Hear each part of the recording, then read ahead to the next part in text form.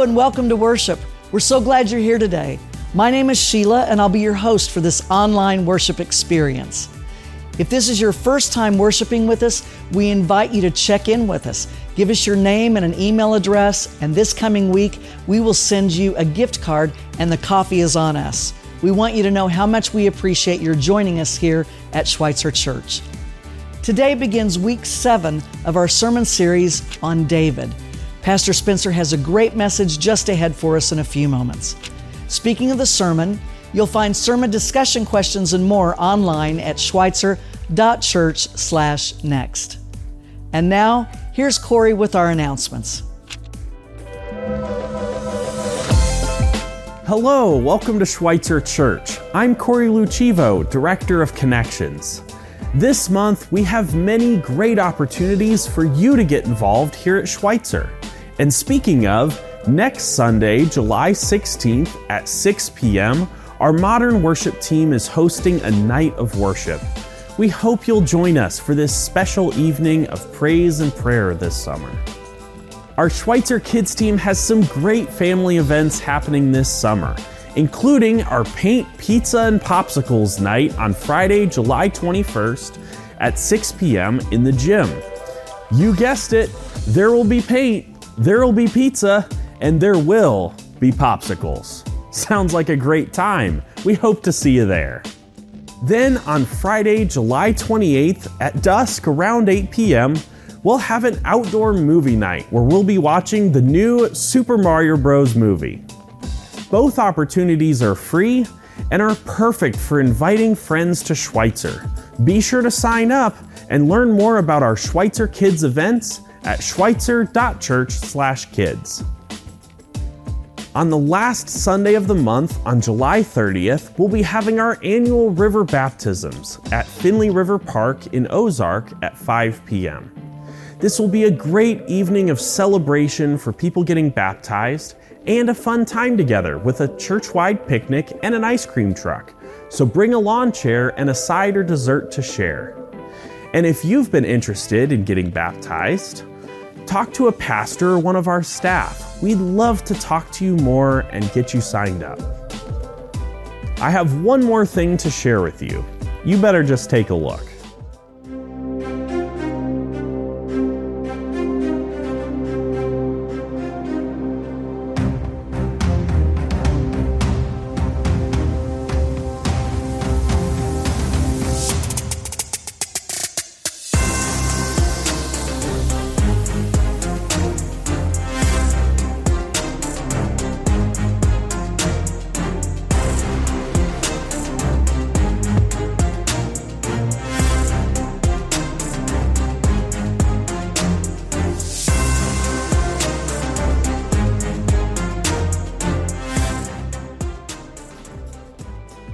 Well, that seems exciting, but all we know for sure is you better save the date for September 30th for a great event happening here in Springfield. Thanks again for being here today. Now, let's continue in worship. Thanks, Corey, for those great announcements. We invite you to join us for any or all of these great things that are happening at Schweitzer Church.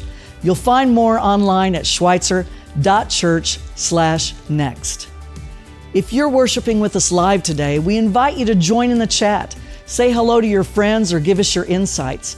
And if you find yourself in the need of prayer, we have someone waiting for you right now in our prayer room.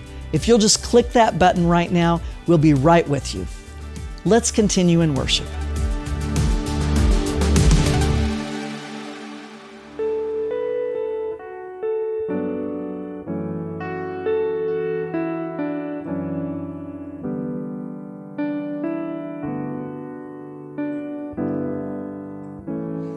I'm gonna live so God can use me as I walk this pilgrim journey. I'm gonna live so God can use me anytime and anywhere. As I seek to share His glory.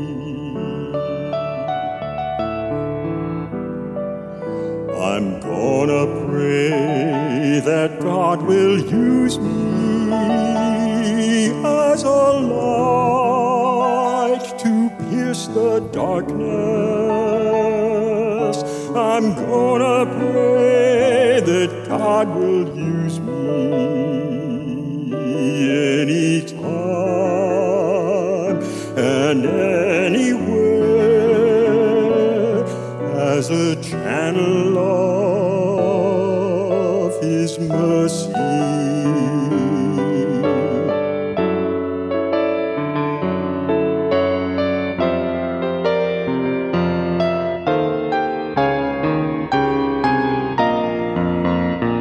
Lord, show the way and go before me. Make me worthy of your calling. Oh, take me, Lord, refine and mold me anytime and anywhere. Hear my fervent prayer, Lord, send me anytime and anywhere. Hear my fervent prayer, Lord, send me.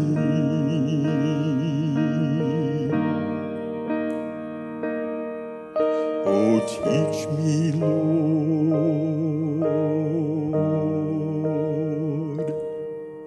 Oh, send me, Lord.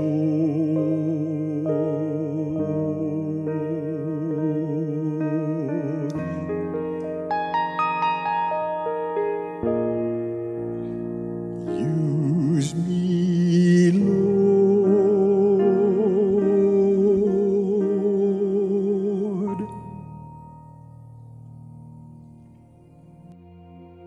As we come to this time of prayer, I invite you to join me as we go to our Heavenly Father. Let's pray together.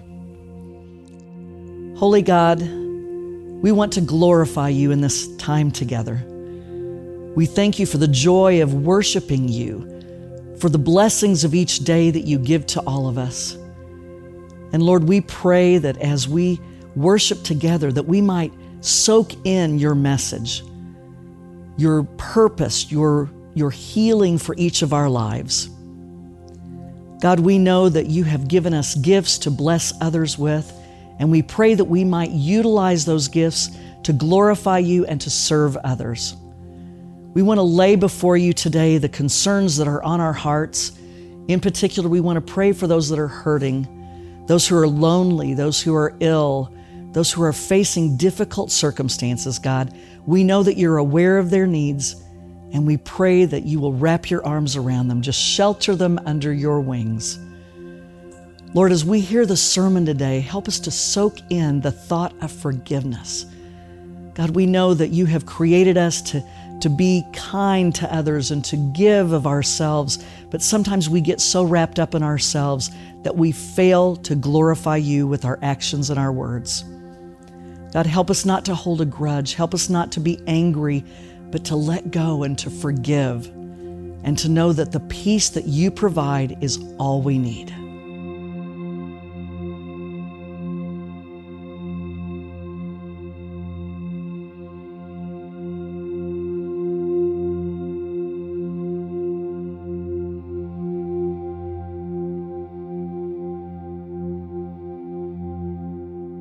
Lord, as we continue to pray today, we want to pray that prayer that your Son gave us, saying together, Our Father, who art in heaven, hallowed be thy name.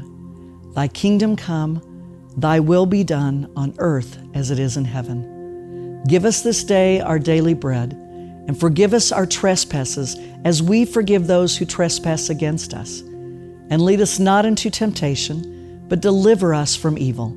For thine is the kingdom, and the power, and the glory forever. Amen.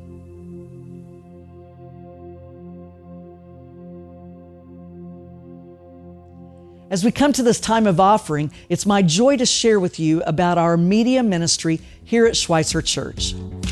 Our online media resources include the worship service you're watching right now. We produce this worship service every week.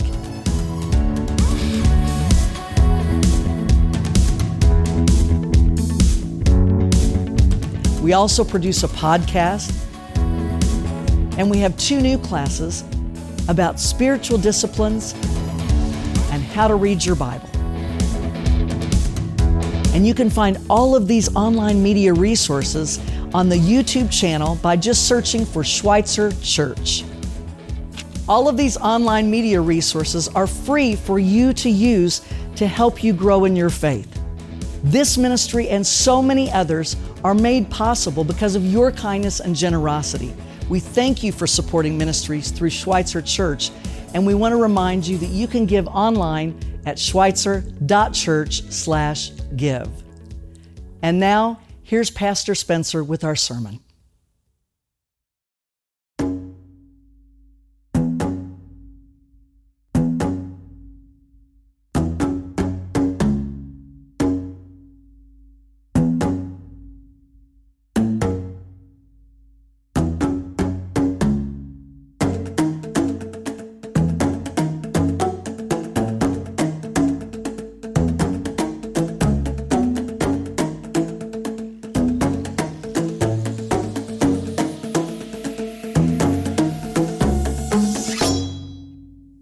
Well, friends, welcome today. My name is Spencer. I'm so glad that you've joined us. We are continuing our series on King David. We started this Memorial Day weekend. We're going into the Labor Day weekend all summer long, diving deep into the story of David because there's just so much here. There's so much to learn from.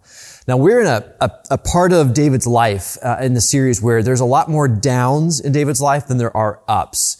And we're seeing this week after week after week. So for us, it's been about 5 weeks of David really struggling through this period of his life. For David, it was about 20 years that he went through this. And we're spending our time here. We wanted to really make sure we draw this out because there's something about the faithful life that sometimes is like this, that sometimes we find ourselves in periods of life where there are more downs than ups. And so even someone like David, you might think of David as, some of this great person. He's a great king. He defeated Goliath. All these great things and great victories happened to him. But even he had periods of his life where there was lots and lots of struggle. And so that's what we're seeing here. Now today, what we're going to see is what I believe, and you may disagree with me on this, but I believe is David at his very best.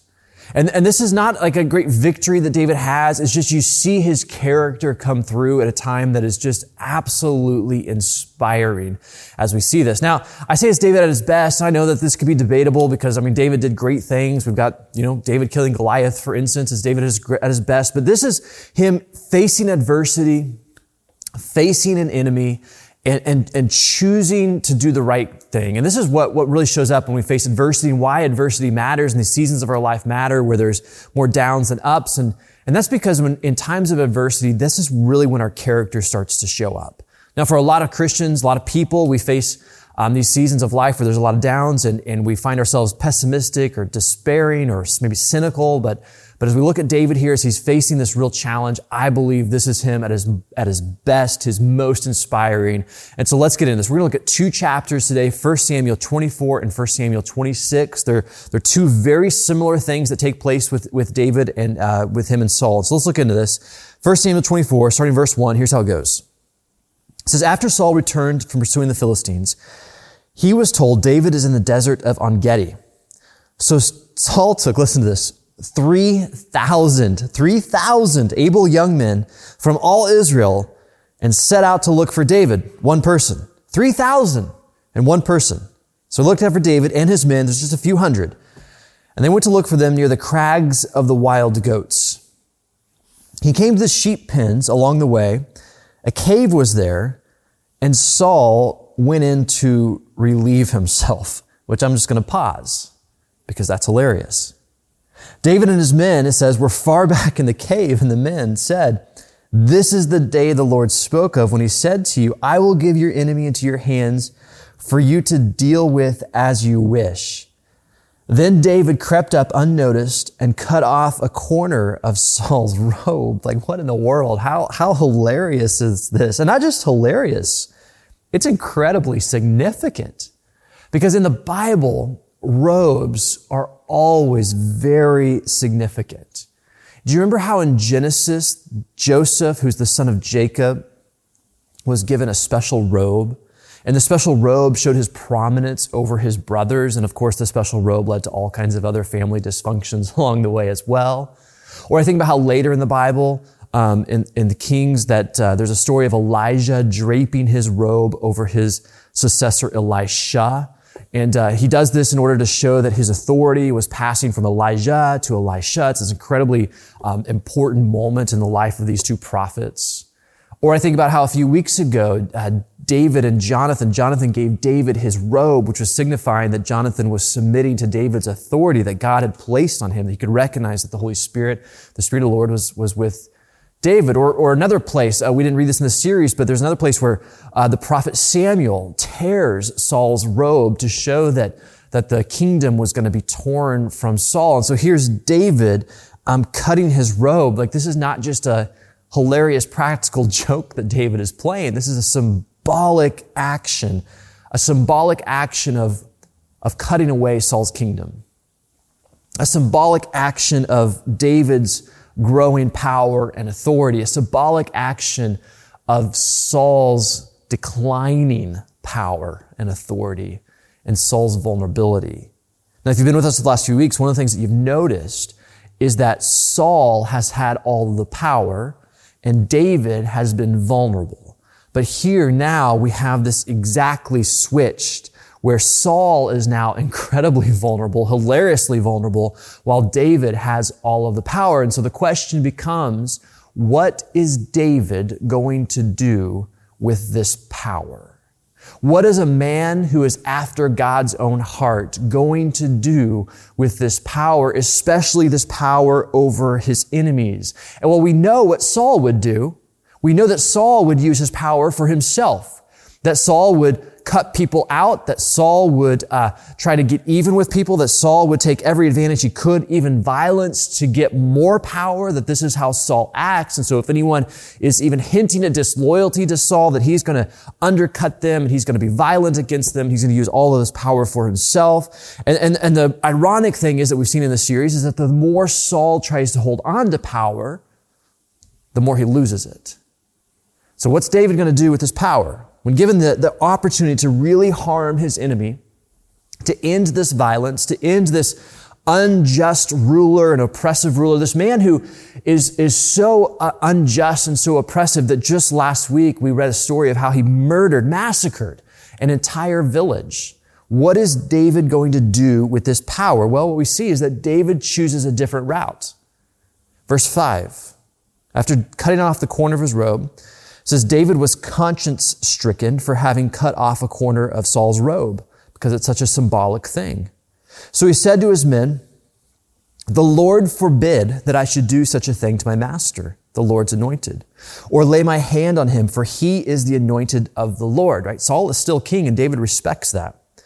Now with these words, David sharply rebuked his men and did not allow them to attack Saul. And Saul left the cave and went away. And as Saul leaves the cave, the chapter keeps going and says that David comes out and he confronts Saul and he holds up the corner of his robe and he confronts him to show what he could have done to Saul and his vulnerability. And Saul is shamed by this act of gracious generosity on David's part. And so Saul and David, it says, go their separate ways for a different day. They don't fight that day.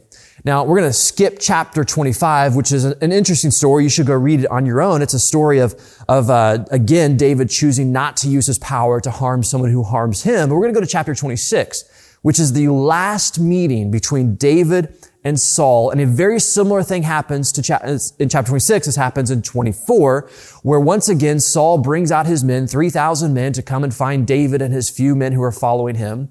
And David is smart, and he watches them with scouts, and he sees them camping in a vulnerable position. And so David and one of his very best soldiers, his name is Abishai, sneak into camp one night. And this is what we read. So this is 1 Samuel 26, starting in verse 7.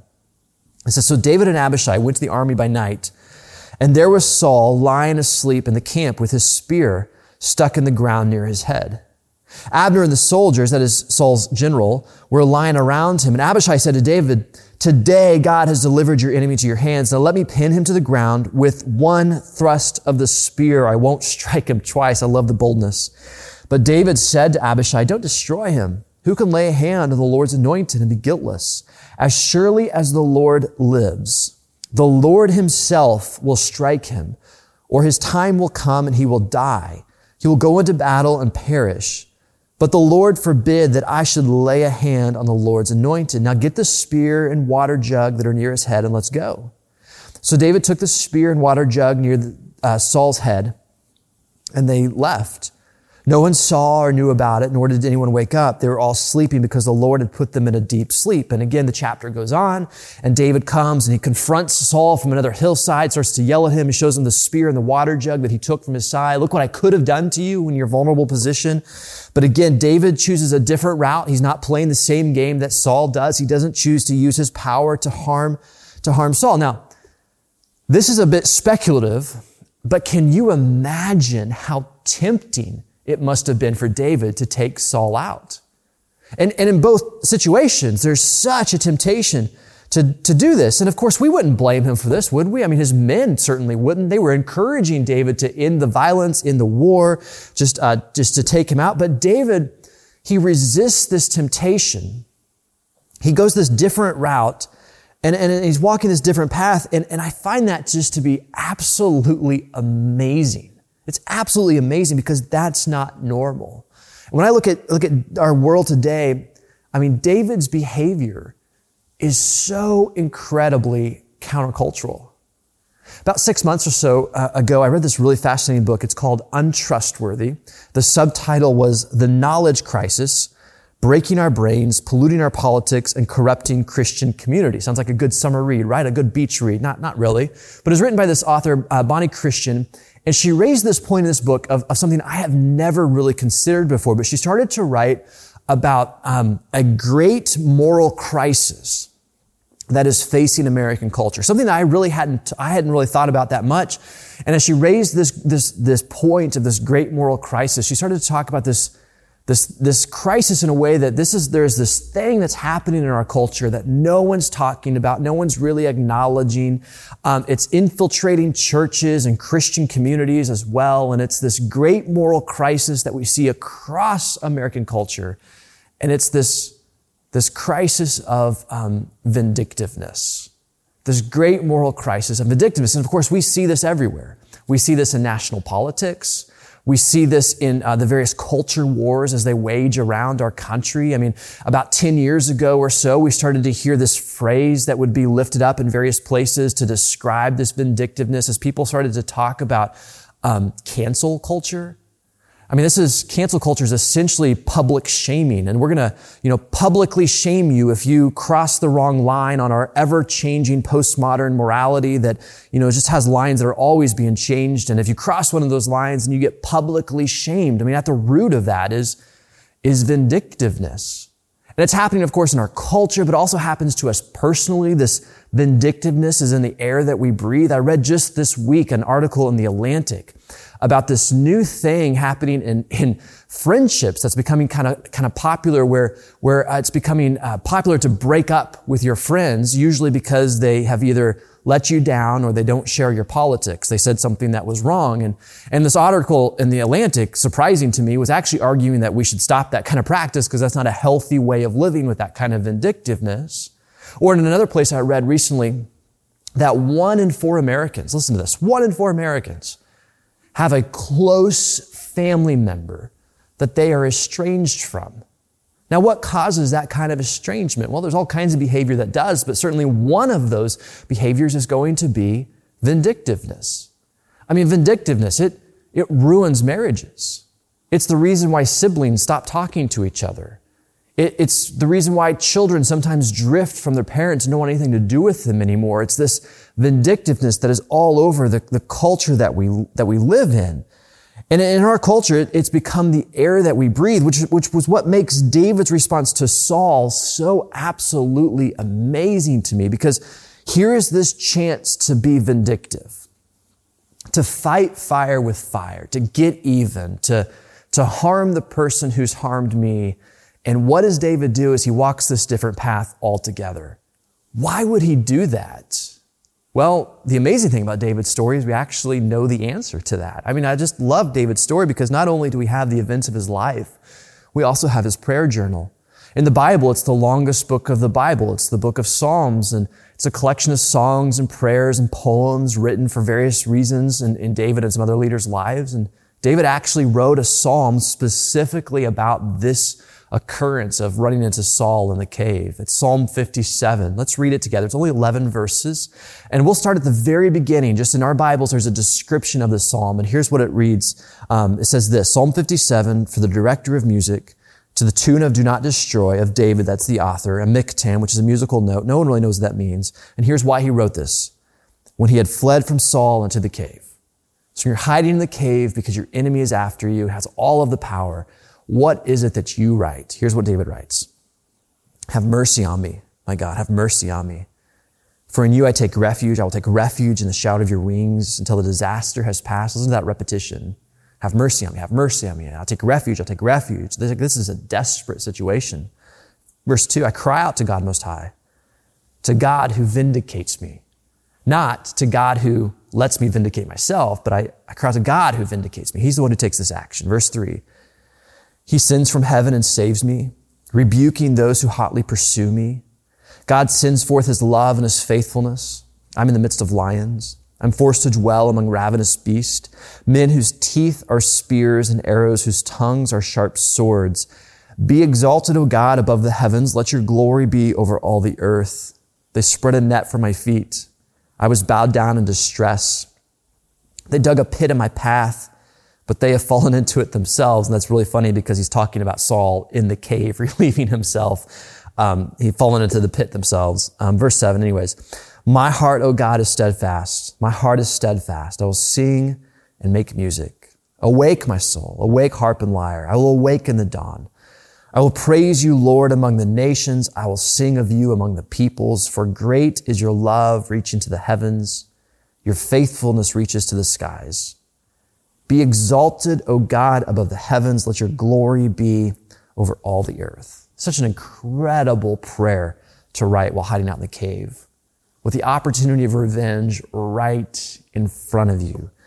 But David shows us with great clarity, why does he not take this path of revenge? Why does he not do this? Why does he not use his power to harm the person who's harmed him? Well, very simply, very bluntly, we see this very straightforward in this prayer. Why does he not do this? Well, it's because he trusts in the Lord. Let's unpack this a little bit more. Let's look at the same idea from a New Testament perspective. Let's go to Romans chapter 12. This is written by Paul. And this is how it starts. This is verse 1 and 2. Paul writes this. He says, therefore I urge you, brothers and sisters, in view of God's mercy, to offer your bodies as a living sacrifice, holy and pleasing to God. This is your true and proper worship. Verse 2, this is so important. He says, do not conform to the pattern of this world, but be transformed by the renewing of your mind. Then you'll be able to test and approve what God's will is, His good, pleasing, and perfect will. In other words, there is a way of life, a way of living your life, that is just like the world. There's also a way of life, of living your life, that is the way of Jesus. And those two paths are different. So for the rest of chapter 12 in Romans, Paul is going to be teasing out these differences. And one of these differences that he gets to towards the end of this chapter is how it is that we treat our enemies. And so here's what he writes about how we treat our enemies. This is verse 14. He says, bless those who persecute you. Bless and do not curse. Now let's think about this. Bless those who persecute you. Bless those who oppose you, who mistreat you, who abuse you, who oppress you, who malign you and say all kinds of evil about you. Bless those who hate you. Who are you thinking about right now? Who is it that you find it easy to lose your temper with? Who is it that has, when you see them, you'd rather not have anything to do with them? Who is it who has wronged you and harmed you? This is the question. Bless those who persecute you. Now, probably the reason you think of that person is because they've done something to harm you. They've sinned against you. And certainly that's not something we want to gloss over. We don't want to gloss over the wrong that that person has done to you, has said about you, has treated you. We don't want to gloss over the sin that they've committed against you. But the point of Romans 12 is not so much to talk about the sin that they've committed, but rather what is your response to it. So with David, it's not so much that we need to talk about Saul's sin, which is evident. I mean, in the story, we've seen it week after week after week as Saul is seeking to harm David. That's not the point. The point is, what is David's response to that sin? What is David's response to that? Now, we also need to point out that David's actions throughout his life, and especially here in the cave, also point to incredible boundaries that David has an understanding of against his persecutor, Saul. Because David has demonstrated time and time again that he has set up some boundaries with Saul, that he knows Saul is dangerous. He knows Saul, if given the chance, would hurt David. Like, he understands this. This is why David has no expectation that they're ever going to be best friends. But when given the chance to harm the person who harms him, what does David do? Well, he doesn't harm him. He doesn't take that chance. And so to the people who harm you, who sin against you, the question is, okay, so what do you do about that? Bless those who persecute you. Bless and do not curse. That's verse 14. We keep reading here. Rejoice with those who rejoice. Mourn with those who mourn. Live in harmony with one another. Don't be proud, but be willing to associate with people of low position. Do not be conceited. And then let's turn to verse 17. Do not repay anyone evil for evil. In other words, do not fight fire with fire. Do not spend your energy, your emotions trying to get even, to put people in their place. And then he keeps going. He says, be careful to do what is right in the eyes of everyone. If it is possible, as far as it depends on you, live at peace with everyone. Basic wisdom of life right here. You can't control the other person. David cannot control Saul, but David can control David. And so as far as it depends on you, live at peace. Do not take revenge, my dear friends, but leave room for God's wrath, for it is written, it is mine to avenge, I will repay, says the Lord. Now that word avenge is translated from a Greek word, and it doesn't mean to get even. It means to make right. The word is connected to the word for righteousness and justice. And so the idea here is that God is the one who makes things right, the wrong things right. But when we, what Paul teaches is that when we feel the need to take revenge into our own hands to make things right in our own hands, when we put our own hands to make this right, that is vindictiveness. But when it's in God's hands to make wrong things right, well, that is righteousness and that is justice. So we keep reading here. This leads to verse 20. It says, on the contrary, if your enemy is hungry, feed him. If he is thirsty, give him something to drink. In doing this, you will heap burning coals on his head. And this is a quote from the Proverbs. And the way of wisdom is not to seek vengeance, but blessing, because vengeance will never actually change anything. It just keeps the evil in circulation. And this leads to the last verse. When you practice this, when you live like this, do not be overcome by evil, but overcome evil with good. Now, when you look at these teachings from the Bible, both David and Paul, you can see why this really matters. Because both David and Paul, there is a very dangerous thing that we see here that lurks at the root of our need for vengeance and vindictiveness. I don't know if you caught it or not, but there's something at the root that's just so dangerous that we see in both David and Paul. The great Bible scholar N.T. Wright, he writes this in a commentary to Romans 12 to describe this thing that's at the root. He says this. He says, God's people are loved by God and must not imagine themselves bereft of his care and hence needing to take matters into their own hands. Vindictiveness, revenge, cancel culture, fighting fire with fire, whatever it is you call it. Do you know what's at the root of that? It's a lack of trust in God. Ultimately, the need for revenge, it really comes about because we don't trust God to take care of us. So if you feel the need to get even, to put someone in their place, to make someone hurt, to post that thing on Facebook, to troll that person on Twitter, to send that text in anger, to lose your temper and to yell at them, do you know why you're doing that? It's because you don't trust God with the well-being of your life. You don't trust God with your hurt. You don't trust God with your feeling. You don't trust God with your future. You don't trust God with your relationships. That's where this comes from.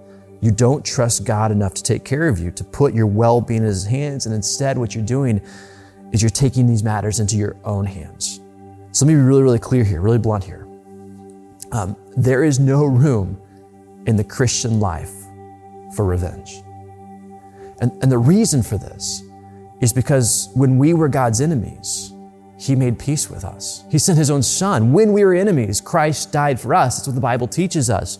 And if this is how God has treated us, how in the world could we ever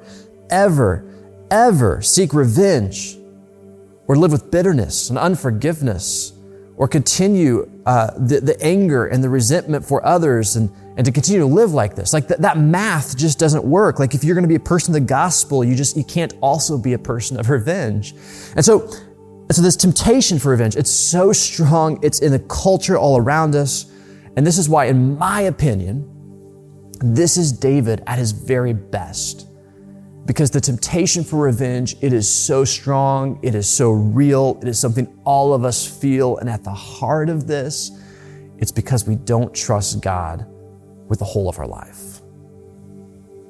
May we live as David. Not seeking to take revenge, not seeking to harm the people who've harmed us, but rather to take this different path, this different route all together, because we trust God, the one who vindicates us. Let's pray together. So, Father, as we consider this action of David twice, where the person who has harmed him is right in front of him, easily able to be harmed again, Lord, I just want to pray, Lord, that we might become the kinds of people who live in the same way, that we don't have to take revenge on ourselves. We don't have to take the need for vindictiveness on ourselves. We can release this to you because all of our life, our whole life, we can place in your hands because you love us. We are not bereft of your care. You care about every single aspect of our life. And so, Father, would you forgive us for the bitterness, the resentment, the anger, our tempers that get out of control, the ways that we cut people off who we don't agree with because we think that we're causing some sort of healing there, but we're not. Lord Jesus, would you help us instead to be people of the gospel who offer care and forgiveness and blessing even when harmed. And so for some of us, there are some very specific people that cause us to seek vindictiveness and vengeance and revenge. And today we want to release them to you. Now, this may be a practice we need to do over and over and over in our lives as we just come to you and ask you, Lord, would you help me overcome my anger for them, overcome my harm for them, that there might be healing in my life. And we do this because this is the way that God, Father, you have treated us. When we were your enemies, you sent your Son to make peace with us. So for anyone who's with us today who doesn't know that peace of God, that forgiveness and healing that comes in knowing Jesus Christ, we offer a simple prayer. Lord Jesus, would you forgive me my sin? Would you lead my life? Would you help me to become the kind of person who doesn't conform to the world, but rather is being transformed by the power of the gospel? It's in the name of Jesus, our Savior, we pray today. Amen. Thank you so much for being here with us today for worship. I want to thank the team that made this service possible, and in particular, Pastor Spencer, for his powerful message. If you know someone who would benefit from this message, we invite you to like and share it on social media. Thank you so much for doing that. And now, I invite you back next week for week 8 of our sermon series about King David. I hope you have a great week. Thanks for being here.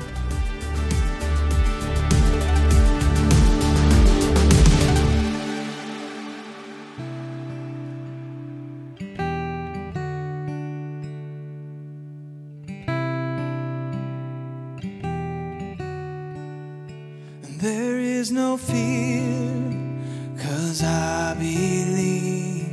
There is no doubt, 'cause I have seen your faithfulness, my fortress, over and over. I have a hope found in your name. I have a strength found in your grace, your faithfulness, my fortress, over and over. Make way through the waters, walk me through the fire. Do what you are famous for, what you are famous for. Shut the mouths of lions, bring dry bones to life, and do what you are famous for, what you are famous for. I believe in you, God, I believe in you. Release your love inside of me. Release your power for all to see. Spirit, come and fall on us over and over. Oh, make way through the waters, walk me through the fire. Do what you are famous for, what you are famous for. Shut the mouths of lions, bring dry bones to life, and do what you are famous for, what you are famous for. God of exceedingly, God of abundantly, more than we ask or think. Lord, you will never fail. Your name is powerful, your word's unstoppable. All things are possible in you.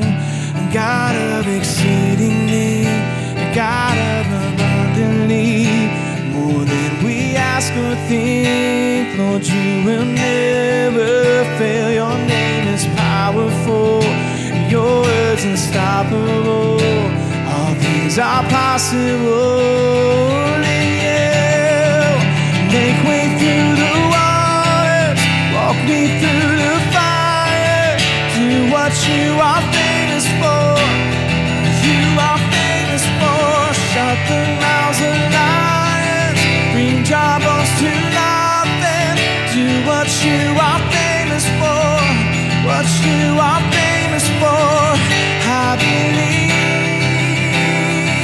in you, God, I believe in you, God, I believe in you, I believe in you. I have a hope found in your name. I have a strength found in your grace, your faithfulness, my fortress over and over.